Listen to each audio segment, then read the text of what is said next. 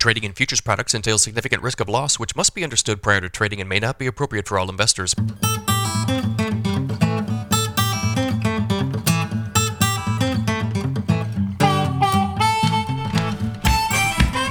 Good morning, everybody. It's Wednesday, November 23rd, 5:40 a.m. Central Time as I speak here.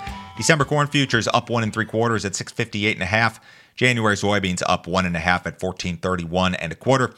December Chicago wheat down 4 1/4 at 787 1/4. December Kansas City wheat down 4 3/4 at 920 3/4. December spring wheat up 2 at 948. If you guys are listening on the podcast, appreciate it. Ratings and reviews, very much welcome. If you're watching on YouTube, you know the drill. Like, subscribe, leave me a comment. If you guys would like some additional information from me, visit my website, www.standardgrain.com. Check out my premium subscription service today, guys. I send my premium subscribers a ton of information direct from me every single business day. Morning email goes out about 5:30 a.m. Central. In that email, you'll see every overnight headline you need to be aware of. Charts, graphics, weather information, all of my grain marketing recommendations. My daily subscriber-only videos are part of this deal. Yesterday, I talked about the funds and the corn market. Sometimes I think that the way funds are positioned can be used as a grain marketing tool. It works sometimes it doesn't. I gave some historical context, kind of provided the lay of the land currently. Is this a risk to the market? Tried to answer those questions yesterday. If you guys are interested in this sort of content, new stuff every business day, sign up today. $50 a month, cancel at any time. No other fee, no other obligation. Nobody will try to sell you anything else, I promise. Mexico will probably allow the import of GMO corn from the United States to continue. The country's president said yesterday that he is softening his stance on the planned 2024 ban on GMO corn imports. Pressure from the U.S. government was apparently a factor here, so GMO corn will now be considered for livestock feed, and this is a big change from previous statements from Mexico and Mexico's president indicating that all GMO corn imports would be banned. President Obrador said yesterday, yes, there is pressure from foreign companies and foreign governments. We are looking at yellow corn for animal feed. So I think all along we thought it was improbable or impossible that Mexico would be able to replace all of its GMO corn with non-GMO sources. You're talking 600 or 700 million bushels per year from the United States. A USDA spokesperson said that the agency will continue to engage with Mexico regarding the importance of a bilateral trade relationship. So this is good news. I think Mexico will continue with their imports of GMO corn from the United States. All good stuff here.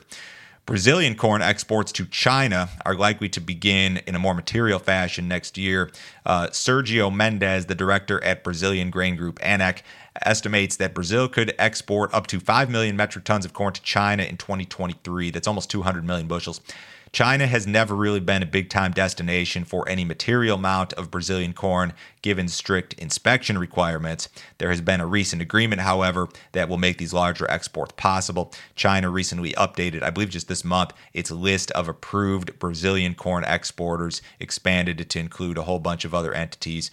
So there's going to be material amounts of Brazilian corn moving to China. China is seeking alternatives, of course, when it comes to corn, because they had previously purchased a good chunk of their corn imports from Ukraine, and that's a supply base that's just no longer reliable due to the war and Russia's invasion. So the United States could certainly lose some Chinese corn business to Brazil. I think that's probable, as a matter of fact. Still, this situation does not add or subtract corn from the global balance sheets. So I think it's likely that the U.S. loses some Chinese corn business, but maybe you gain it elsewhere. You're going to see kind of a game of musical chairs here to some extent. But yeah, Brazil's going to ship some more corn to China. It makes sense. But we may gain here in the United States maybe some export business from some other buyers. COVID restrictions in China are increasing as cases rise. Shopping centers, parks in Beijing were shut down this week. Recent arrivals to the country were banned from restaurants and other venues. News outlets released footage of workers at a Foxconn facility, which is Apple's biggest iPhone manufacturer in China, tearing down barriers and fighting with authorities. One group cited in a Reuters piece this week estimates that areas accounting for 20% of Chinese GDP is under some form of lockdown. Official Chinese numbers indicated more than 29,000 new COVID cases yesterday. That's the highest daily total again since April. Macquarie's chief economist said this: China might have already passed the point of no return, as it's unlikely to achieve zero COVID again without another Shanghai-style hard lockdown. So same story, different day here. Will this COVID deal in China result in reduced economic activity, reduced demand for grain and oilseeds? That stuff's all on the table here. Congress is probably going to intervene in order to prevent a U.S. rail strike. That's the way that it looks the more that I read about this and the more that we hear from both union leaders and from Congress. Leaders of U.S. rail unions are not optimistic at all when it comes to a deal ahead of this early December deadline. The president of the SMART-TD union, which was the one that voted down an agreement earlier this week, said this: "I'm hopeful, but I doubt it's really in the cards. I've got a lot of issues that are outstanding that are reasons why our guys voted it down."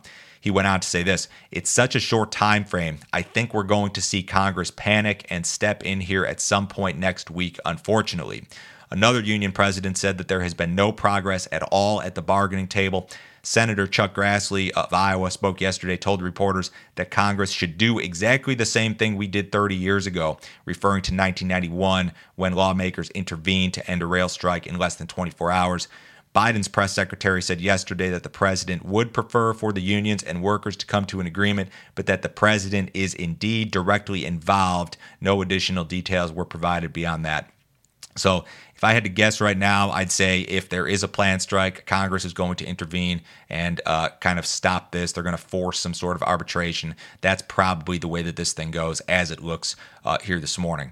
Remember, guys, December grain options expire on Friday. Take a look if you've got any remaining open positions. We've got a normal trading day today and then closed, of course, tomorrow for Thanksgiving. So following a normal close today, we'll reopen at 8:30 a.m. Central Time Friday morning. I'm going to be off most of the day Friday, so no videos, podcasts Friday. I'll be back to the normal routine on Monday. Cattle market was mixed yesterday. Feeder cattle were mostly lower. Not really much cash trade to speak of. U.S. dollar marginally lower this morning. The S&P's up 4. The Dow's up 20. Gold's down $1. Crude oil now down $2.09 in the January WTI, 78.88 last trade. Have a great day, guys. Happy Thanksgiving. I will talk to you on Monday.